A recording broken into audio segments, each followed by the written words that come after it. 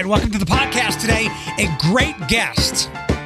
It is 1:11 in Podcastville on Tuesday, July 26th. Do you remember several weeks ago I told you I got to see where they keep all the where they make all the signs, they keep the signs, they retire the signs that are no longer in use for the entire area. Streets, highways, roads. Sean Burnett. I got to visit him with my friend Jenny from Engage Toledo. She made that great introduction. We had a phenomenal discussion just about driving and safety and transportation, not just here in Toledo, but from New York to LA and all across the country. Sean is a wealth of knowledge. I got to visit him. I asked to have him visit me.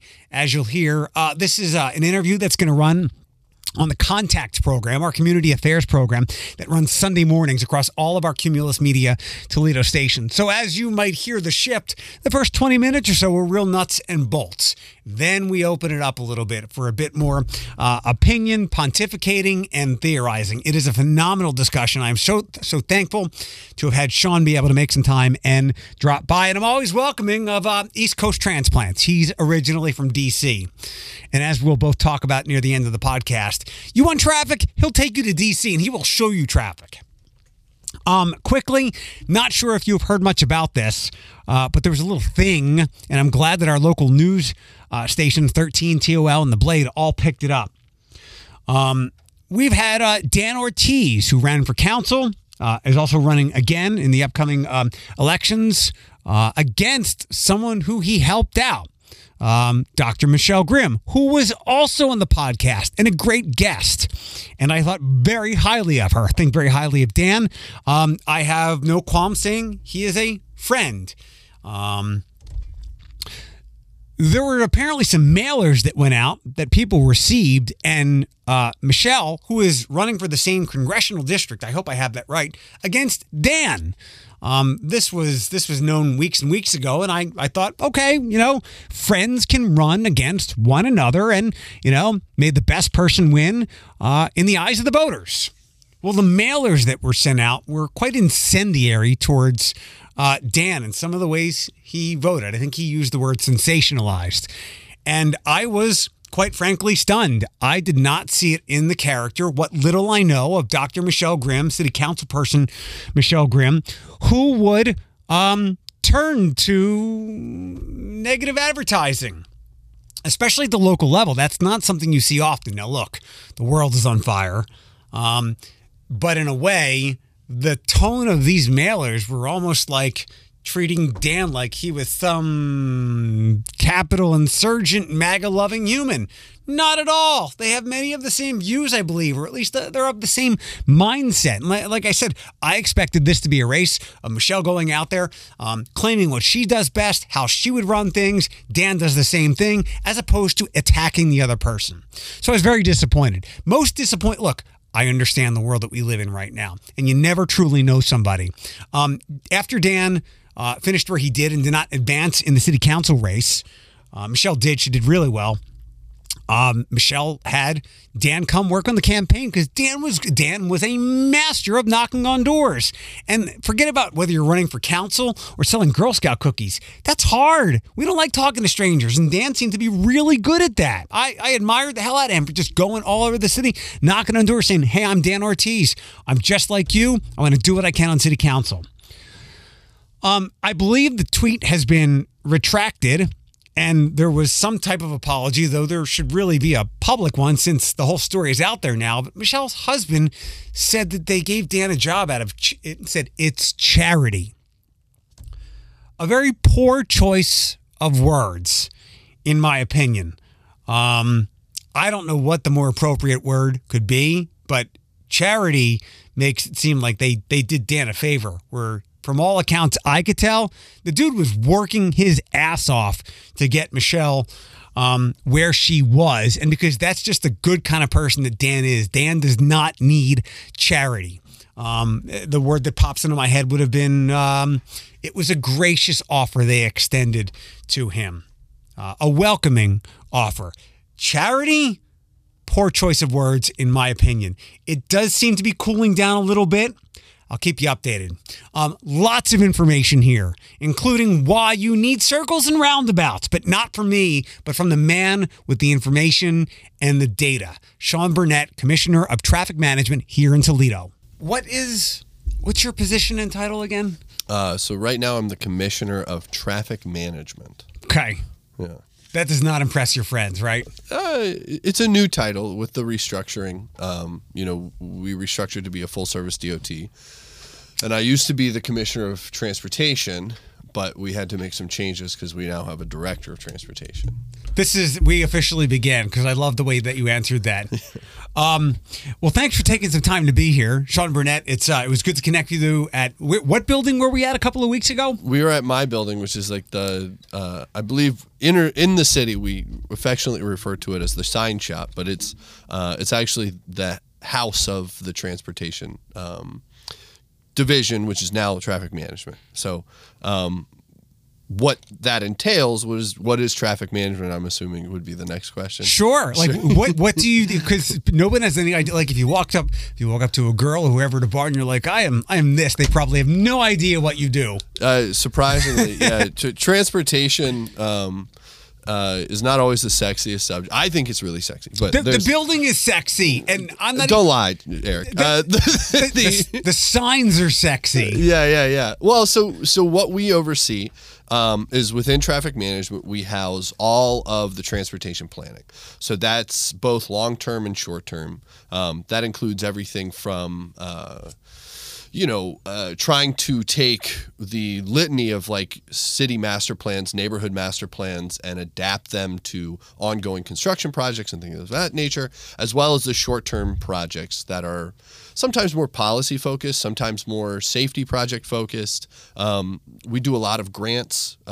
We facilitate a lot of the grants at the state and federal level. We also oversee all of the long line painting and the maintenance of the long line painting. That's like your yellow center lane lines, your hash mark lines, your crosswalks, all of the other stuff where the street gets painted. We do all of the signs. So every time somebody in a Hemi Dodge runs over a stop sign, we have to go out and replace it, repair it. We have to make sure that infrastructure is working all the time, because it's bad. Accidents happen if we miss a stop sign, right? We also oversee all of the signals in the city. We have roughly 260, give or take, signalized intersections in the city. We have an engineering team that does all of the timing for all of those. They're all computed here, and then we have another team that goes out and basically each of those is powered by a small computer, which are in those little boxes, those silver boxes you see next to every intersection. That's where the computer goes that has the program that we programmed on it. So that's pretty much it. That's kind of all the stuff that we oversee: signal maintenance, signage, street painting, planning. Super technical. A short version might go around the way of, you keep traffic moving, right? Sure. And not to oversimplify it, it's funny, I was almost going to send you this because I thought we had a great discussion when I got to visit. There's an article on Vox that I just read yesterday, The Deadliest Road in America. Did these kind of things ever strike you? Do I ever read those articles? Things like that. I mean, it's not that sensationalized, but now I know never to walk on I-19 in Florida. Florida's got a lot of challenges and some of those challenges, right, are reflected in Toledo. This article and some other things, and I can go so many different ways in this conversation. I'm going to try to get as much as I can, at least in this first 20 minutes. We kind of have a bit of a crisis. Pedestrians are getting killed at a pretty alarming rate. I know this is probably a concern for you. Share some of your thoughts on that. I know there's also a Vision Zero that Sam Meldon is a part of. I like to think that he was kind of like the godfather of all this stuff, because 2 or 3 years ago, he lives in Old Orchard, and he kind of had this movement of slow down, Sam Meldon. Stop racing through neighborhoods. Right. And I want to loop back into a word I learned in that article, but just get your take on the pedestrian trouble we had, because to go back to what you talked about with traffic lights, all these things work together, and cars usually injure people, but we got to keep everybody safe. And you're kind of the head of that snake. Yeah. It's a massive undertaking, right? We have to control all forms of transportation. We have a lot of different transportation modes, right, that interact within the city of Toledo. You have pedestrians, you have people who utilize bicycles as a primary form of transportation or a recreational form of transportation. We have vehicles. We also have heavy traffic. Ohio is one of the primary industries is freight. Toledo, one of the primary industries is freight. The intersection of 80 and 75 is something that we all overlook, but it's a big deal. I mean, they're coming straight out of Canada, right? And all roads lead through Toledo if you're coming off of the port or you're coming out of all of those other places. So whenever you have a city that has a lot of these different modes that are kind of colliding together, you have to be extremely, extremely purposeful with the way that you design infrastructure. Otherwise, you end up with modes mixing. And whenever you have modes that are mixing, it's going to lead to problems. It's going to lead to collisions. And what we know about pedestrians, right, is that, I mean, what you said, pedestrians, when they're mixing modes with vehicles or heavy traffic, pedestrians lose every time. And so that's a huge concern, and it's a huge kind of central tenet of everything that we do is trying to protect what in the business we refer to as our most vulnerable road users. And that would be pedestrians, people utilizing bicycles or other kinds of alternative forms of transportation. When two objects collide, those are the populations that ultimately, receive the worst injurious kind of effects. So, yeah, we are trying to do a lot of different things to try and, again, separate those modes, create safe infrastructure for all road users. We have an obligation to try and create roadways so that people can move as swiftly as possible from destination to destination. One of the things that was said to me often when I first started here, I'm new to Toledo relatively, I've only been here 2 years, is that Toledo's great because you're never farther than 10 minutes away from anything. The 20-minute rule, where people use all over the country, is truly applicable here. Absolutely. You can get to anywhere, from anywhere in Toledo within 15 minutes because we have built a network that highly prioritizes. Again, I'm going to use an industry word, throughput. Throughput is the idea of how many vehicles can you, notice I said vehicles, not people, but how many vehicles can you get through a certain section of road within a designated period of time? We have prioritized throughput here in the city of Toledo historically because all of the reasons that I said before. Freight is important. We want to get people connected. Toledo is a larger city, especially for this region of Ohio, and so they built it with that intent. Something that you talked about a moment ago. Are you familiar? And the word that I read in this article that it was great. It was serendipitous that I came across this article when we were going to chat today. Are you familiar with the word strode? Sure. Yeah. Why don't you explain what that is? Because it pretty much crystallized the discussion that we had a couple of weeks ago. Yeah. Strode is a mashup of street and road, where essentially it is a negative word, meaning that it takes the worst aspects of both street design and road design. We have in Toledo, we have a network of stroads, right? Can you give an example? Sure. Reynolds, maybe? Airport? Secor, Alexis, all of these roads would be stroads. They are designated as primary arterials that, because of the way that they're built and because of the traffic that they see, they are, one, prioritizing throughput. However, they also have a lot of usually commercial it's mixed commercial. So there'll be, like Secor has that heavy commercial section, but then you go a little bit south and all of a sudden you're in this residential, of area. The old orchard, the straightaway of doom. Right. And so, and then what happens is that you're mixing planning uses, you're mixing road users, you're mixing all of these different things. And one of the things that I said at the beginning of this was that to maximize safety, you want to separate modes of travel as much as possible. You want to give everyone their own kind of infrastructure to utilize, and you want to keep the modes separated.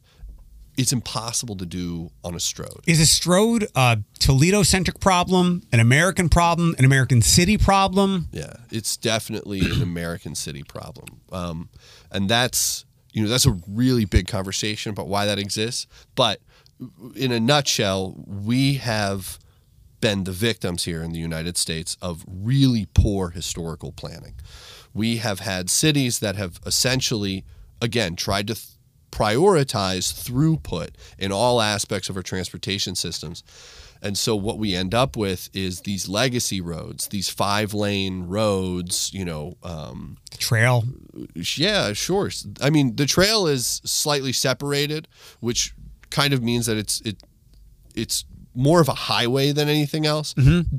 But that in itself is a problem, right? It's a highway that runs through primary residential areas. It's looking at it in current kind of design sense, in current design understanding, you would look at something like a 6-lane divided highway that runs through 7 different neighborhoods, and you would go, this is a crazy idea. Right? Yeah. Why would you do that? Why would you create such a disparate separation to the point where I can tell you personally, if I was walking my dog in Belvedere, I'm not going across the trail to the other neighborhoods to see what's going on. Yeah, walking across the trail you're risking your life. If I have elementary school age children and they have friends that live 400 feet from my house across the trail, I'm getting in a car and I'm driving them there because it's not a safe piece of infrastructure. Yeah. This Strode thing, Charles Moran, did I pronounce that correctly? He's seemingly the one that coined the term. Okay. A road is meant to move people quickly as possible from one location to another, like you said, and engineers design them to be wide with lots of lanes and clear zones on either side.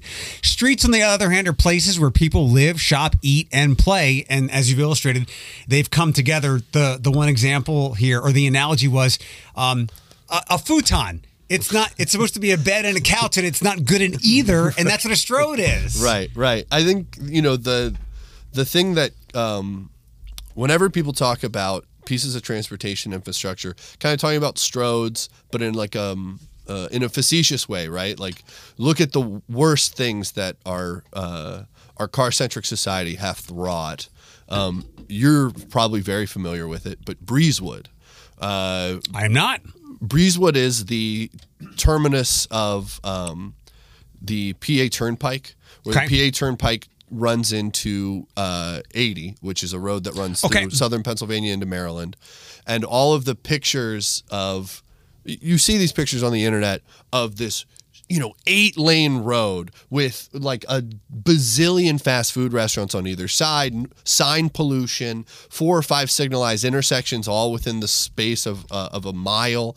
And you look at that and you think, who thought this was a good idea, right? This is an area where essentially it is impossible to be anything other than a driver within this environment. And even then, it's not pleasant as a driver. If I want to go to Taco Bell and I ended up in, I don't know, one of the 3 left turn lanes, I have to merge through 7 other drivers to try and get to Taco Bell. And so again, it's creating danger where better design would have mitigated. So as someone, you are an engineer, your background, you went to I'm not an engineer. You speak like an engineer. I want to clarify, I'm not an engineer. In my practice, that is considered highly offensive. Okay. Didn't mean to offend you. I won't tell anybody that you're a U of M person either. Just we'll offend the Ohio State I feel people. like you've said already that you said enough. No more offending Sean because he'll leave, because I have a lot of important questions, and I think we strayed from what I think some people. I do have the one home run question, which I will give you 90 seconds. 90 seconds to tell people why this is the right way to go. But I'll come back to the streets and the Sam Meldon and Vision Zero. Okay. How do we slow people down? That's the question. Yeah. I mean, that's the question. Everybody wants to know, how do I slow people down? How do I slow people down on my street? How do I slow people down on the streets that I live on? However, this is a primary point of tension, right? Because those same individuals that say, how do I slow the people driving past my house, also want to be at their destination in 10 minutes. Yeah. One of the things that we get a lot is people who are saying, you've got to do something to my street. There are people who are driving 30, 40 miles over the speed limit, and it's insane. And then you look at their street, and it is a cul-de-sac. You know, it is a closed system. These are your neighbors driving past your house. I say that not to individualize the problem of speeding, because I think, as I've said, it is not an individual problem. It is a problem of street design. So one of the things that we're doing is looking intently at the system that we've all inherited here in the city of Toledo, that again has been the product of many poor planning decisions historically. You know, we could go even deeper and talk about massive disinvestment of neighborhoods due to redlining and all of these other things. But at the end of the day, it's our job, my job, to look at these networks, to listen to community members, and try and figure out ways to slow speeds by altering the dimensions of the road, whether that's through, I'm going to say a word that a lot of people here seem to be scared of, traffic circles, roundabouts, other sorts of traffic kind of traffic slowing implements that are design functions. Let me ask you this, because I think it's about to begin. The circles on Schneider are about to happen. Yeah. And I saw that there was discourse on both sides. Maybe one side was just a couple of people who assumed that now, instead of people racing down Schneider, they will just go around the circle and launch themselves into his property. Yeah. I mean, obviously we don't want that to happen. Right. However, I will say that as a citizen who has lived in a number of large American cities, I've lived in Philadelphia, I've lived in Baltimore City, I've lived in Washington, D.C., I spent some time in Brooklyn. I know for a fact that these types of constructs are really good at slowing speeds. The way that they, have been implemented across the country, there have been FHWA, which is the Federal Highway Safety Administration. They have done a number of studies, which when I presented this idea to the administration, to Councilman Cherry, who was kind of brought this to us as something has to be done. These people are, they're very unhappy with the way that traffic has been developing. This was an obvious fix, because it's something where every dimension of Schneider Road, all of their problems, from everything from their vehicular count to the speeds to the concerns to the road type, all built naturally into this, which is like a very common solution to these sorts of problems. And that's a big part of what I do, is trying to look at best use cases, looking at best planning practice to adapt to certain problems, bring these sorts of things that I know about and that, I have studied, and bring them to bear to solve, citizens' concerns. To satisfy as many people as possible, safely, scientifically, mathematically. Yeah. So I'm sorry, sir. Those people are unlikely to launch themselves into your home unless the circles dizzy them. And I do get dizzied.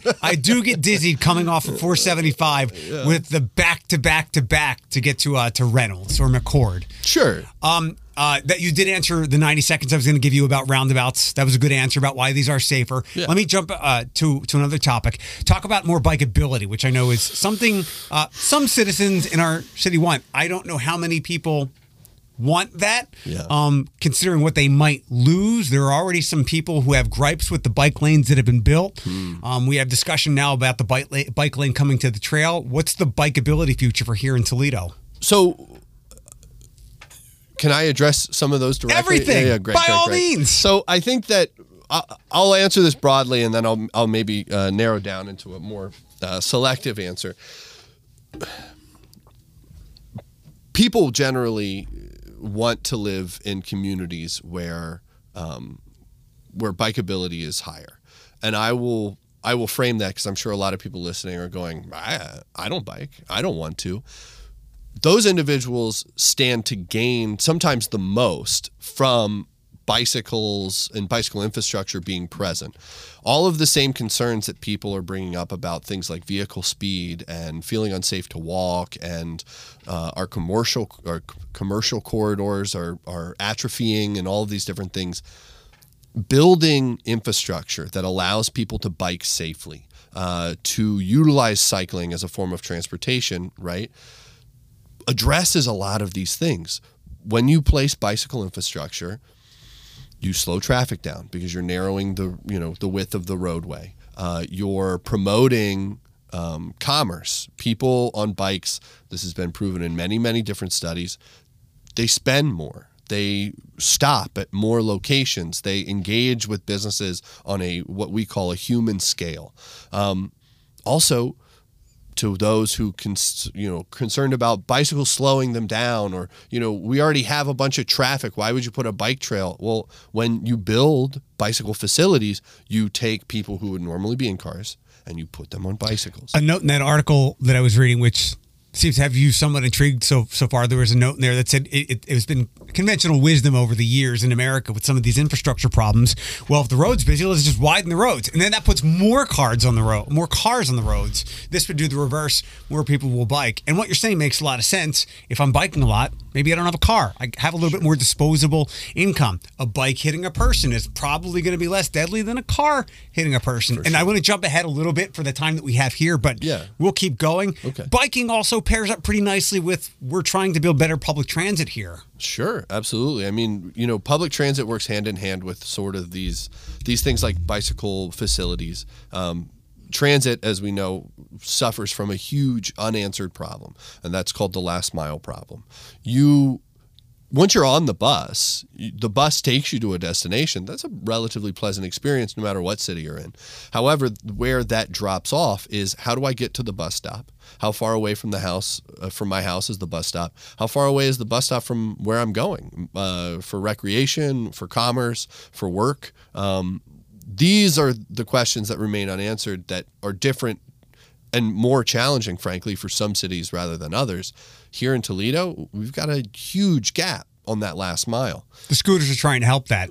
The scooters is absolutely. The scooters are a tool to try and solve or alleviate some of that last mile concerns.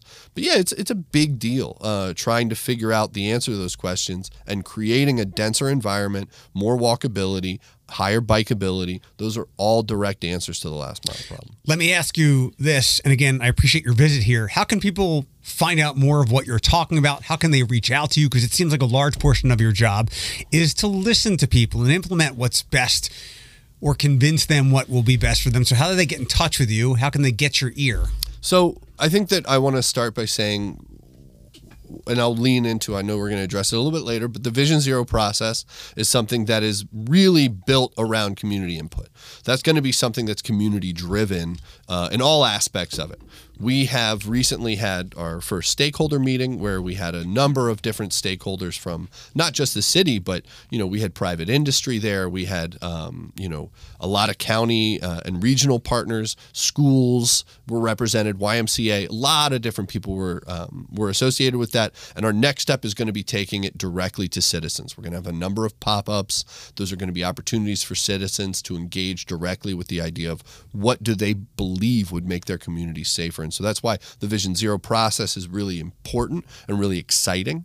I would say that in the immediate, Engage Toledo is an awesome tool. I know you had Jenny on a couple of weeks ago. Engage Toledo is going to be an awesome tool for reporting what I would refer to as, unwanted traffic patterns, unwanted traffic behaviors.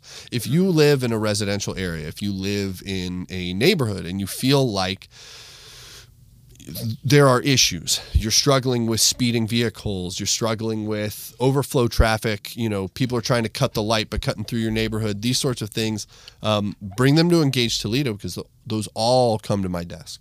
I can't promise that I can solve all of them in like a terrifically expeditious way, but what it does give me is the opportunity to contextualize those complaints with other projects that are going on. Specifically, when we go and repave a street, when we rebuild a street as part of our just regular maintenance, it's my job to make sure that we don't rip that street up and put it back the exact same way it was if we have a number of citizen concerns, if we have evidence that this isn't working, this design is not working. We have to redesign it.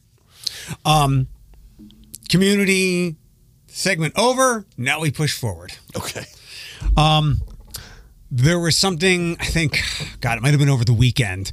There was a story about the complaints about construction on Alexis. I know Alexis, and I don't get up that way much. Sure. But I wanted your take on it. I know in the spring we had some pretty serious accidents. Sure. From what I gathered, and maybe we talked about this before. It had become a bit of a drag strip. Sure.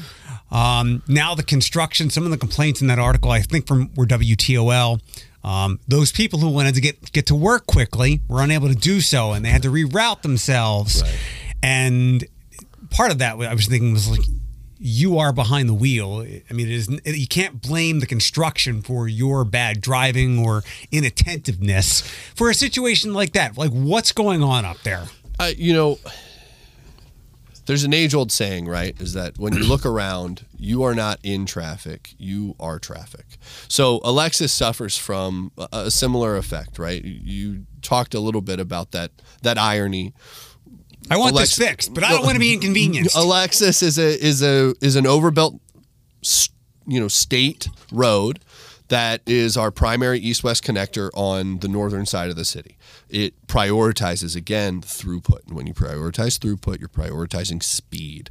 When you're prioritizing speed, you are not fully raising the rate of accidents. I want to make that clear, because there is some merit to the fact that engineers for so long have decided, just build it wider and wider, give them wider lanes. You do have slightly less accidents if you overbuild these roadways. But what you get instead is that when those accidents occur, they are horrific. Yeah. Right. So, because speed is the compounding factor in all of this. Alexis is a huge challenge. What we're doing right now, and again, acknowledging that this couldn't be fast enough. We are doing a corridor study, looking at everything from trying to get our, ADT, average daily travelers, through the section of Alexis to see how that number has changed from our previous speed studies, taking average speeds, taking what engineers in traffic engineering refer to as the 85th percentile. The 85th percentile is the speed at which 85% of travelers are moving at or under. And then from there, taking that data and trying to apply it in a realistic fashion about how can we work with ODOT on Alexis to slow drivers while still maintaining the highest amount of throughput that we can. Is one of those things staggering the lights? One of those things.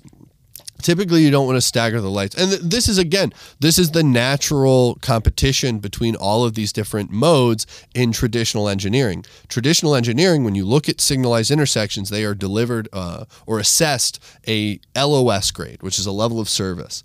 LOS, again, is a product of how many vehicles can you move through within a light cycle. So timing the lights so that they're all green, all red, all green, all red, that contributes directly to your LOS, and you want that LOS high. However, when you have a high LOS, you'll have higher speeds. Yes. And so now you begin the Ouroboros, as a snake eating its tail. You have these goals, you have these objectives where you're like, we really want to slow speeds down because this stuff is scary. People are getting hurt and people are getting killed. And then at the same time, when you make any kind of huge change that would impact drastically speeds and throughput, it becomes a point of contention, right? Because you're slowing people's lives. You're taking time away that they could be with their families. Dinner, I've never missed it. It's always been at 6, and I know that if I leave at 5:51 from my office, I will always make it by 6. And yesterday I got home at 6:08, and like I can't live like this, right? I think we might have briefly talked about me back home in Philadelphia, Roosevelt Boulevard 1. Are you familiar with it at all? A little bit, yeah. There's a couple intersections. One, I think it's Roosevelt and Grant, one of the most deadly in the country. Every time those things come out, after there had been too many flowers planted on the islands of the boulevard. It's kind of similar but bigger than the trail. From deaths, they staggered the lights, and what people did was, instead of racing 2 miles at a time, they raced from light to light. Sure. So, I hope people are picking up what you're putting down here. Like, we want to make things easier for you. We want you to get where you want to go in a timely manner, but we also have to manage safety into that as well. Absolutely. And I think that one of the big things about Vision Zero, and I'm going to go step back to it because it is really important, is that what Vision Zero does, more than just create a little plan and try and engage with communities about problems that they see, it is a reimagining of how we prioritize our end results of transportation planning and engineering. It takes those things like the 85th percentile speed and those level of service concerns, and it essentially flips them on their heads. And it says the most important thing that you can do when looking at a road, building a piece of transportation infrastructure, is making it foolproof, making it so safe that no one could possibly get hurt on it. It's possible to build networks like that. We see it across the country and really across the world. The Netherlands, that's every urbanist favorite whipping boy. They've done it, right? They've banned cars from cities, from urban centers. They've created these meticulously maintained bicycle networks. We're not there yet here in the United States, but we can take lessons learned from those things and apply them to our networks now with the intention of creating a safe infrastructure network. I think I can ask this 2 different ways, but I'll start with this.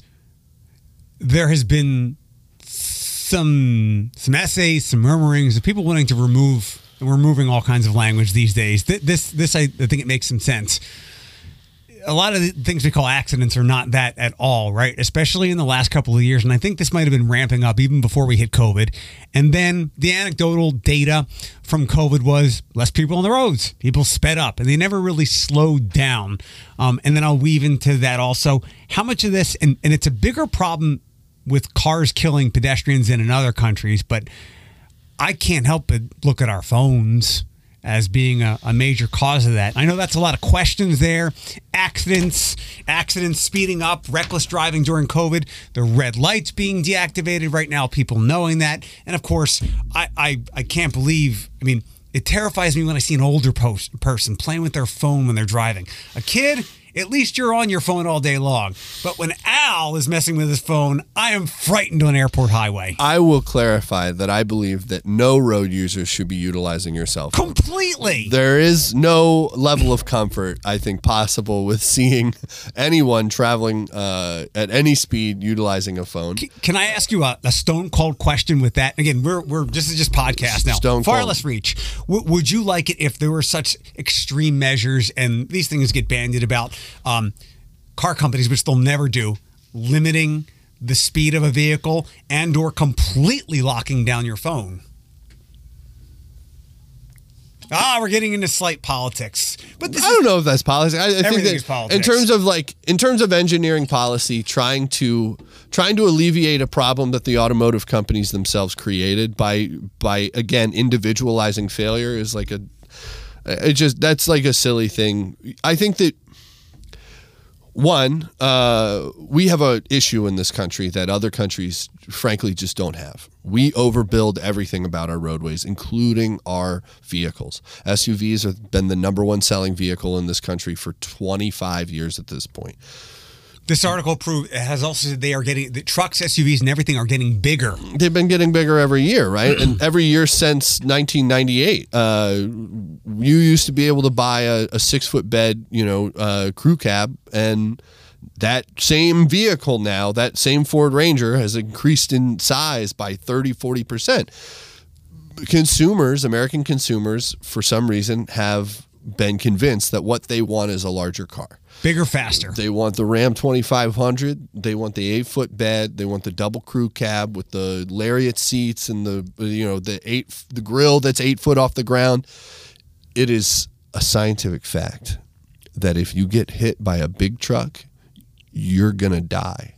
And so that's the kind of thing that we're looking at with all of these things. And the fact that they've also now, in all of these new models, have begun installing television screens and all these different things that you now have to have a rear-facing camera because, frankly, have you ever driven a Ram 2500? You can't see behind you. You have to have these sorts of tools and wisdom, McGags and doodads just to be able to maneuver the vehicles. And they're bypassing all of these things that used to be mandatory for driving these large vehicles. You don't need a CDL to own a 2500. I'm picking on Ram 2500s. Clearly. I'll be clear that I have the data that shows that is the most commonly owned vehicle model in the city of Toledo. So I'm speaking to all of those people when I say downsize your car. In Europe, they have very specific regulations against vehicular size. Asia has the same issues. They regulate the size of vehicles. You can't buy these sorts of oversized vehicles in some of these other countries. This is some of the things we talked about when I sat in your office. Like, we love our car stuff here. It's in our DNA. Like, you will never shrink the size and putting a speed limit. I could only see that in some Minority Report future where the cities did it. But I do wish. And maybe as more and more pedestrians get killed, as we continue to rev our engines and with our big vehicles, there will be more of a push finally, rather than an AT&T bumper sticker saying, put down your phone, where something like many people do. I think it was like a Ford Focus thing or something. Some people will shoot you a text back, hey, I'm driving, I'll get back to you. If we could lock our phones, we would probably save thousands of lives, several thousand lives pretty quickly if we did that. And again, I think that, and this is a big frustration that I have with. Come closer to the mic. Oh, my apologies. As you get very pensive. Yeah. This is a huge problem with, frankly, our federal leadership. USDOT has, in my memory, not been performing as a true regulatory agency. USDOT has the power to put strict controls upon the design of new vehicles. United States in the global economy is the single largest consumer of vehicles. We buy more vehicles in the U.S. than the rest of the world combined. Great number. It's a great number. And what it also does is it gives us the unique opportunity to shape the creation and design of vehicles across the world, not just the country, but the world. And it's a missed opportunity. The United States government, USDOT, has never, ever put forward any kind of regulatory, even guidance about what manufacturers should be designing their vehicles to do, or what the limits of them are. And so I think that that's a huge missed opportunity, and something that I rail against, if you get me a couple drinks in me, is that USDOT should be more proactive about acting, frankly, as a regulatory agency rather than a cheerleader for industry. We have that across a lot of our government. We have seen that institutions have failed us in this country and in a lot of places over the last couple of years, and these sores have been ripped open, and we've got a lot of challenges. Hey, sorry, it's been an ugly couple of years, and let me go back instead of spreading things out. Should we not call them accidents anymore? Because an accident is like a true rarity, like something unlucky in a serendipitous in an unlucky way. The accidents usually caused because somebody's not paying attention or they're being careless or reckless. So I'm actually reading a book called, I believe it's called There Are No Accidents, but it's a relatively recent book. It's probably where the essays I'm reading are coming from. It might be. Accidents, again, is a weird socially charged word that we've created specifically to alleviate individual responsibility. We do not have Jesse Singer? Yeah. We do not have accidents here in the United States. We have crashes. We have crashes and fatalities. And that's not just the United States. It's the world over. But accidents, again, it draws back to this idea of, what should happen to an individual when they're driving their car and they hit and kill someone. It's a convenient social creation to say, "Oh, it was a tragic accident." You were tragically on your phone. You were tragically on using the street as a cyclist, or tragically walking across the street as a pedestrian. Again, we have fully ceded the streets to vehicles. There's a lot of individuals who feel very strongly that the street is no place for any user outside of someone driving a vehicle, right? And we as a society can't allow that to continue being the narrative. So the word accident is something that has been struck for a couple of years now, I believe, from most transportation professional, most urbanists' vocabulary, singularly because we refuse to look at these things through a social lens of zero culpability. These are crashes. They're tragic, sometimes unfortunate, sometimes unintended, but they're never accidents. There's always a cause or a reason. There's always a cause. There's always a purpose, and there's always at some point along the way, someone made a mistake. Mm-hmm. Sometimes that's in the planning portion. Sometimes that's in the individual drivers. Sometimes that's just in the infrastructure of, the institutions that are interacting with this. When you look at the cost of car ownership and you see which populations are restricted from owning and operating motor vehicles, and then you look at the design of their neighborhoods that those people live in and what have historically been the design standards for those parts of those neighborhoods, which, prioritize getting through those neighborhoods rather than being in those neighborhoods. And then you look at these people who have no cars, who don't have the money and resources to have cars, who are utilizing only walking as a form of transportation. And then all of the roads that ring their communities are prioritizing extremely fast vehicular speeds and lots of throughput, and you think this isn't an accident. No, it's set up to murder people in a lot of ways. Yeah. A little bit beyond this, I always have a soft point, a point of anger for DUIs, drunk driving. Yeah. And you've already illustrated this over the last 40 minutes, and thanks for your time. Now more than ever, I get so upset. I get so angry. A friend of mine the other day just went to a Sam Hunt concert and took a picture with him. He got nailed for DUI a handful of years or so ago. He took his country singer, took his lumps, but back out there. And there are countless DUIs every day, and we get very upset when we see the horrors of school shootings and whatnot. But as you've already illustrated, vehicles are far more commonly deadly, and I get so angry, and it just hits my heart when somebody decides to drink and drive, because you are driving a weapon that can mow people down. And especially now, I know Uber and Lyft have some pock marks on them, but there are plenty of friends, and it is in many ways, in my opinion, and you can refute this if you want, with DUIs and people dying, completely preventable. Completely preventable. I will also say that I think that this is, again, another great example of how we've individualized institutional failures. Drunk driving is bad. You shouldn't drive drunk. It's not fun for anyone else. But we've created a society where we do not have accessible options.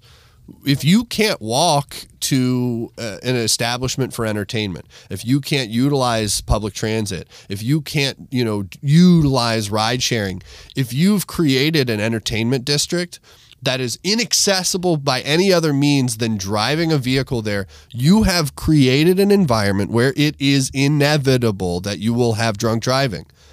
That's on you, man. Those are the institutions at work. You to then spin around and point at an individual and say, "Oh man, that guy made a bad choice." Well, that's not going to fly to a family of a dead kid or a judge. No, you're right. No, I'm not utilizing this as a defense of the practice. I'm utilizing that as an example of why, again, all of these decisions are institutionalized failings. When you or your family are injured by someone who is behaving irresponsibly, who has, they've drank too much, they've lost control of their vehicle, and they've now put you, in the hospital, hurt people that you love, that person made a series of bad choices. We as a society, we as leaders of these institutions, we can create a system where that individual never does that. And yet we don't, right? Why is it that we create these entertainment districts in these kinds of weird black holes for all of these other types of transportation? Why do we leave them disconnected? These are solvable problems. And that's what I'm trying to say, is that they're solvable at an institutional level. However, we don't do anything with them. And then when tragedy happens, when crashes occur, we attempt, and we have a bad habit of doing this in this country, we individualize the issues. Oh, they shouldn't have been looking at the 15-inch monitor that's been placed on the dashboard of their car. Oh, they shouldn't have driven by themselves to this point of entertainment that's inaccessible by any other means. It's all of these different things where absolutely everything you said is correct, and I would never condone any of these activities. They are bad. However, we create them. And they are solvable and preventable. How come I've never come across, and maybe you have, at least the attempt, some intrepid lawyer to go, he wouldn't have driven drunk if public transit was more possible? I'm absolutely positive that it has been utilized as some form of defense. I think that, again, if you're familiar with the American judicial system, quite clunky, especially these days. Well, it has a habit. It has a habit of individualizing failures, right? But that goes back to this country and its initial DNA, which has manifested itself loudly in the last couple of years. Everything me, my choice, my individuality, my liberty. And with that comes blame for your decisions that injure others. Look at mental health as every day as a huge thing, right? That's a perfect example of how we've created the problems, we've created isolation, we've created separation of man from the means of production and labor, and all these different things that have led to social isolation. And then when that individual acts out, hurts themselves, hurts others, we go, wow, that guy was crazy, right? It's an individualization of institutional causes and problems. Reactive here rather than proactive. 100%. It is also a lot, and I'll move us on after this.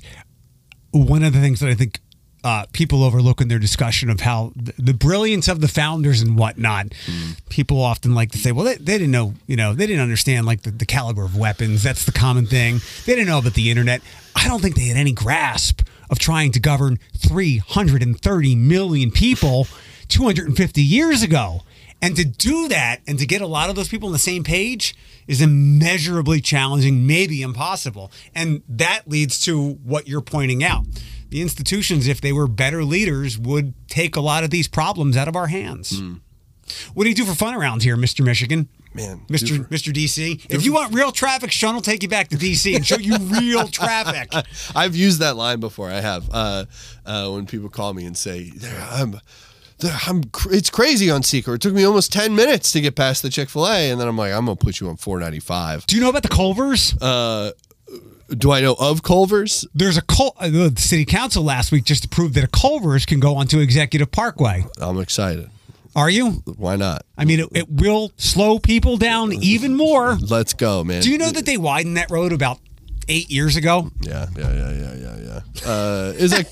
It's a constant conversation. We're even now, right, with how eloquently I've put forth all these ideas. You have. I've defended these ideas just as eloquently to city leadership, and it still can be something that needs to be discussed.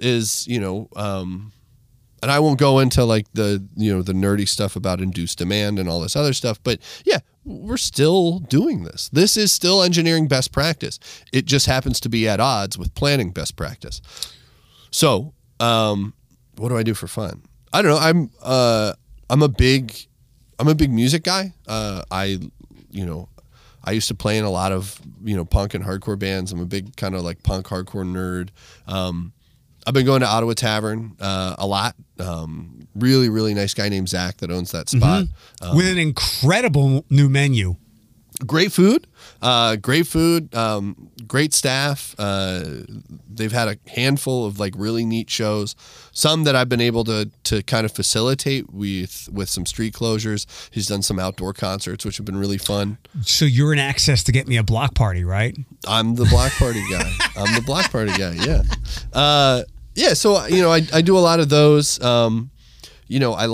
I love baseball, so I've gone to quite a few Mud Hens games. Sometimes I'll drive up to Detroit if the Nats are playing. So you are a Nationals fan. I'm a big Nationals fan. Yeah. So they're going to get rid of Soto. They need to. I don't want to talk about it. Can I? I don't want to talk about it. We're a once in a generation talent, and we're going to go ahead and they're killing me. There's been two people in my life. Cabrera, at least hitting wise, but he and Manny, if we could talk sports, were savants of hitters, and it kind of ended with that. Mike Trout, obviously, maybe he's right there with Barry Bonds. To me, the greatest player of my lifetime, and I love that he's a big Philly fan. And when Soto started to come around, and you'd hear Ted Williams, I'm a baseball history nerd, and they were not wrong. Here's my solution for the Nats, and I'll get you out of here in 10 minutes. No, you're all right. They want to. They need to. They're trying to get rid of Corbin as well. Here's my solution. The Corbin thing ends sooner than the Strasburg thing does. Okay. So send them both with Soto. Oh, jeez. Sorry, but nobody's brought that up. Like, the Strasburg contract is worse than Corbin. At least Corbin hits the mound. Listen, it's bad.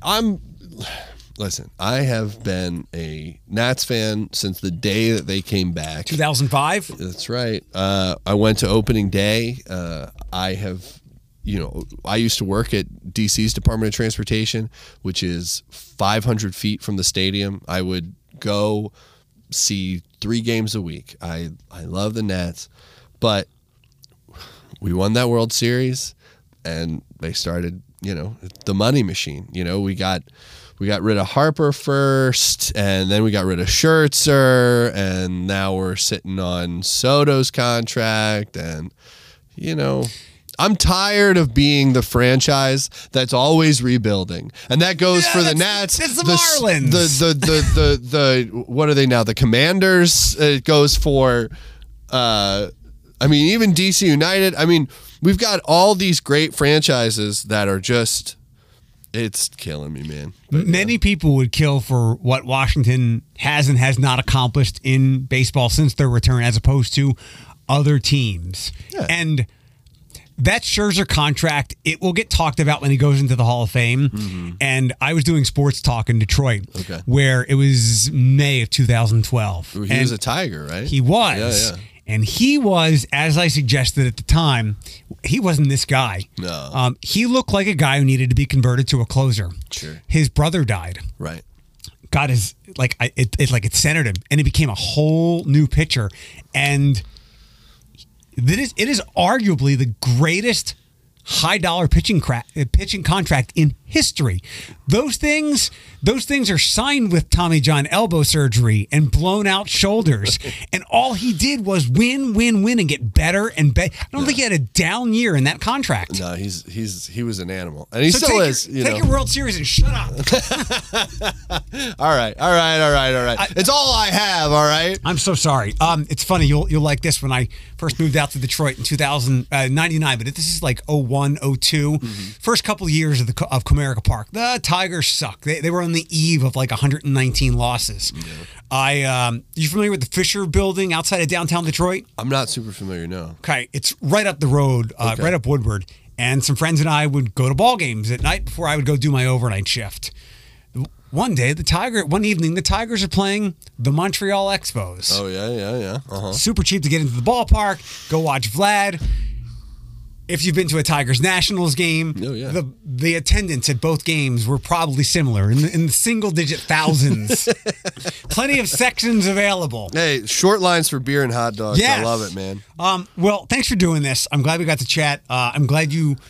I don't know if you like it here or not, but you're working hard to make this place better, even if a lot of people don't realize it. Because I was thinking about this today, how I was going to frame all this. You're very much but maybe feel more of the brunt than the weather person. Like, nobody gives Chris Vickers, Ryan Weekman, Jay Burschbeck any credit for a day like today. But if it starts raining or there's torrential weather, it's their fault. And when they interrupt the Browns game for severe weather, it's... Meanwhile, here you are ripping up roads, inconveniencing people. Oh, sure. Telling them that they're going to be safe with these roundabouts. Yeah. I can't imagine your voicemail. It's actually not that full. I'm a likable guy. I think I think that comes with the job too. Is that you have to be understanding of people, because this. I think that we talked about this, a couple weeks ago when we first talked. But roads, transportation, is really. It's an emotional thing for a lot of people. And some people don't realize how emotional it is for them. It rules, right? It's at the center of every day. Your every day is controlled in some way or shape or form by transportation. How did you feel going from place to a place? How did that affect your mood? How did that affect the rest of your day? Was it easy? Was it hard? Did you like it? Did you not like it? Did you see somebody on their phone and you didn't like it and you were mad and blah, blah, blah? And these all things can snowball and they can ruin your day or they can make it. I got from one side of Toledo to the other in 6 minutes, and I've had the best day ever. Those kinds of things. I hit every green light, right? It really does become an emotional issue for people. So when I talk to people, I try to keep that in mind. Listen to them. Listen to what they want. Listen to their concerns. And then try and use what little expertise that I've cobbled together in my career to address those concerns. And that's really what I do. I think who you are and what you are and the knowledge that you have. How old are you? 30? 33. 33. I was expecting when Jenny... single. You're not getting any girls on this show. Sorry, you gave them the wrong spot. I can take you out places though. I was not expecting who you were when Jenny introduced us. Yeah. And I'm sure there are other people when you come out to events and whatnot, even though you're suited up a lot better when you're standing next to Sam Meldon. There's no visual component to the show, correct? No. Okay, because we could pretend that I'm wearing a suit right now. He looks great right now. Yeah. I expected maybe like some 63-year-old Toledo bureaucrat who should have retired 8 years ago and is just counting the next 15 minutes till his next smoke break. Sure. And he doesn't want to give anybody bike paths and doesn't want to hear the TARDA bullshit. And you are everything that isn't that. So I appreciate it. And again, I'm all about having great dynamic people here because the city has so much potential. For many people who think downtown is phenomenal, if I had to put a number on, it's only like 62% done. Like it's got a long way to go. For sure. The whole city's got a long way to go. And I think that it's got great bones. It's got great people. And with good leadership and people who really do, see themselves as stewards of all of these different things that interact with people on a daily basis, we can really build something out of the city. Last thing, favorite restaurant? Oof. Where you spent most of your food money here, and I don't want to hear DoorDash. I really like Beirut. Okay, great spot. Really enjoyed Beirut. I think that they're probably one of the better that little bar that they have is like, it's like so cozy and intimate. It's like a really cool space. I think, where was I eat a lot of pizza from Stubborn Brothers. Stubborn Brothers is great. Do you know their thing? What's their thing? So I got pushed over there because I was told they have like legit East Coast pizza. I'm like, okay. I've heard that 1,000 times. Sure. Then I was told, and I think it's on the menu, they have a filtration system that mimics the water that we were told not to drink as kids. Oh. I had a water filter when I was like 6 because my mom was like, "There's too much fluoride in the water. Spit it out." They can mimic the water. I've been eating lead paint since I was like 3. So. Me too. Licking the walls. Yeah. But yeah, they have a water filtration system that can mimic the water back east, so the crust has a very East Coast taste and texture. That kind of flour on your hands. That's very interesting. If you're not too drunk to miss the taste. Sure. But it is really good. It is definitely the closest thing I've found to East Coast pizza, and to the chagrin of my employees, it is really the only palatable pizza that I've found in Toledo. Give Mama Mary's a shot. I like Jets. I'll be honest. I do like some Detroit style, pizza. Mama Mary's. That's Mama Mary's. Okay. Big Slice is good. When I go home, I eat a lot. I try to like fast for a couple days before I go home. Listen, gone are the days where I used to be able to go to a bar and they'd have buck a shuck, and I'd eat like 16 oysters, and I'd drink 7 Miller High Lifes, and it's a different city. I got to find different stuff, right? I got to find different types of experiences. Well, thanks again for the time. Yeah, man. It was great. Thanks.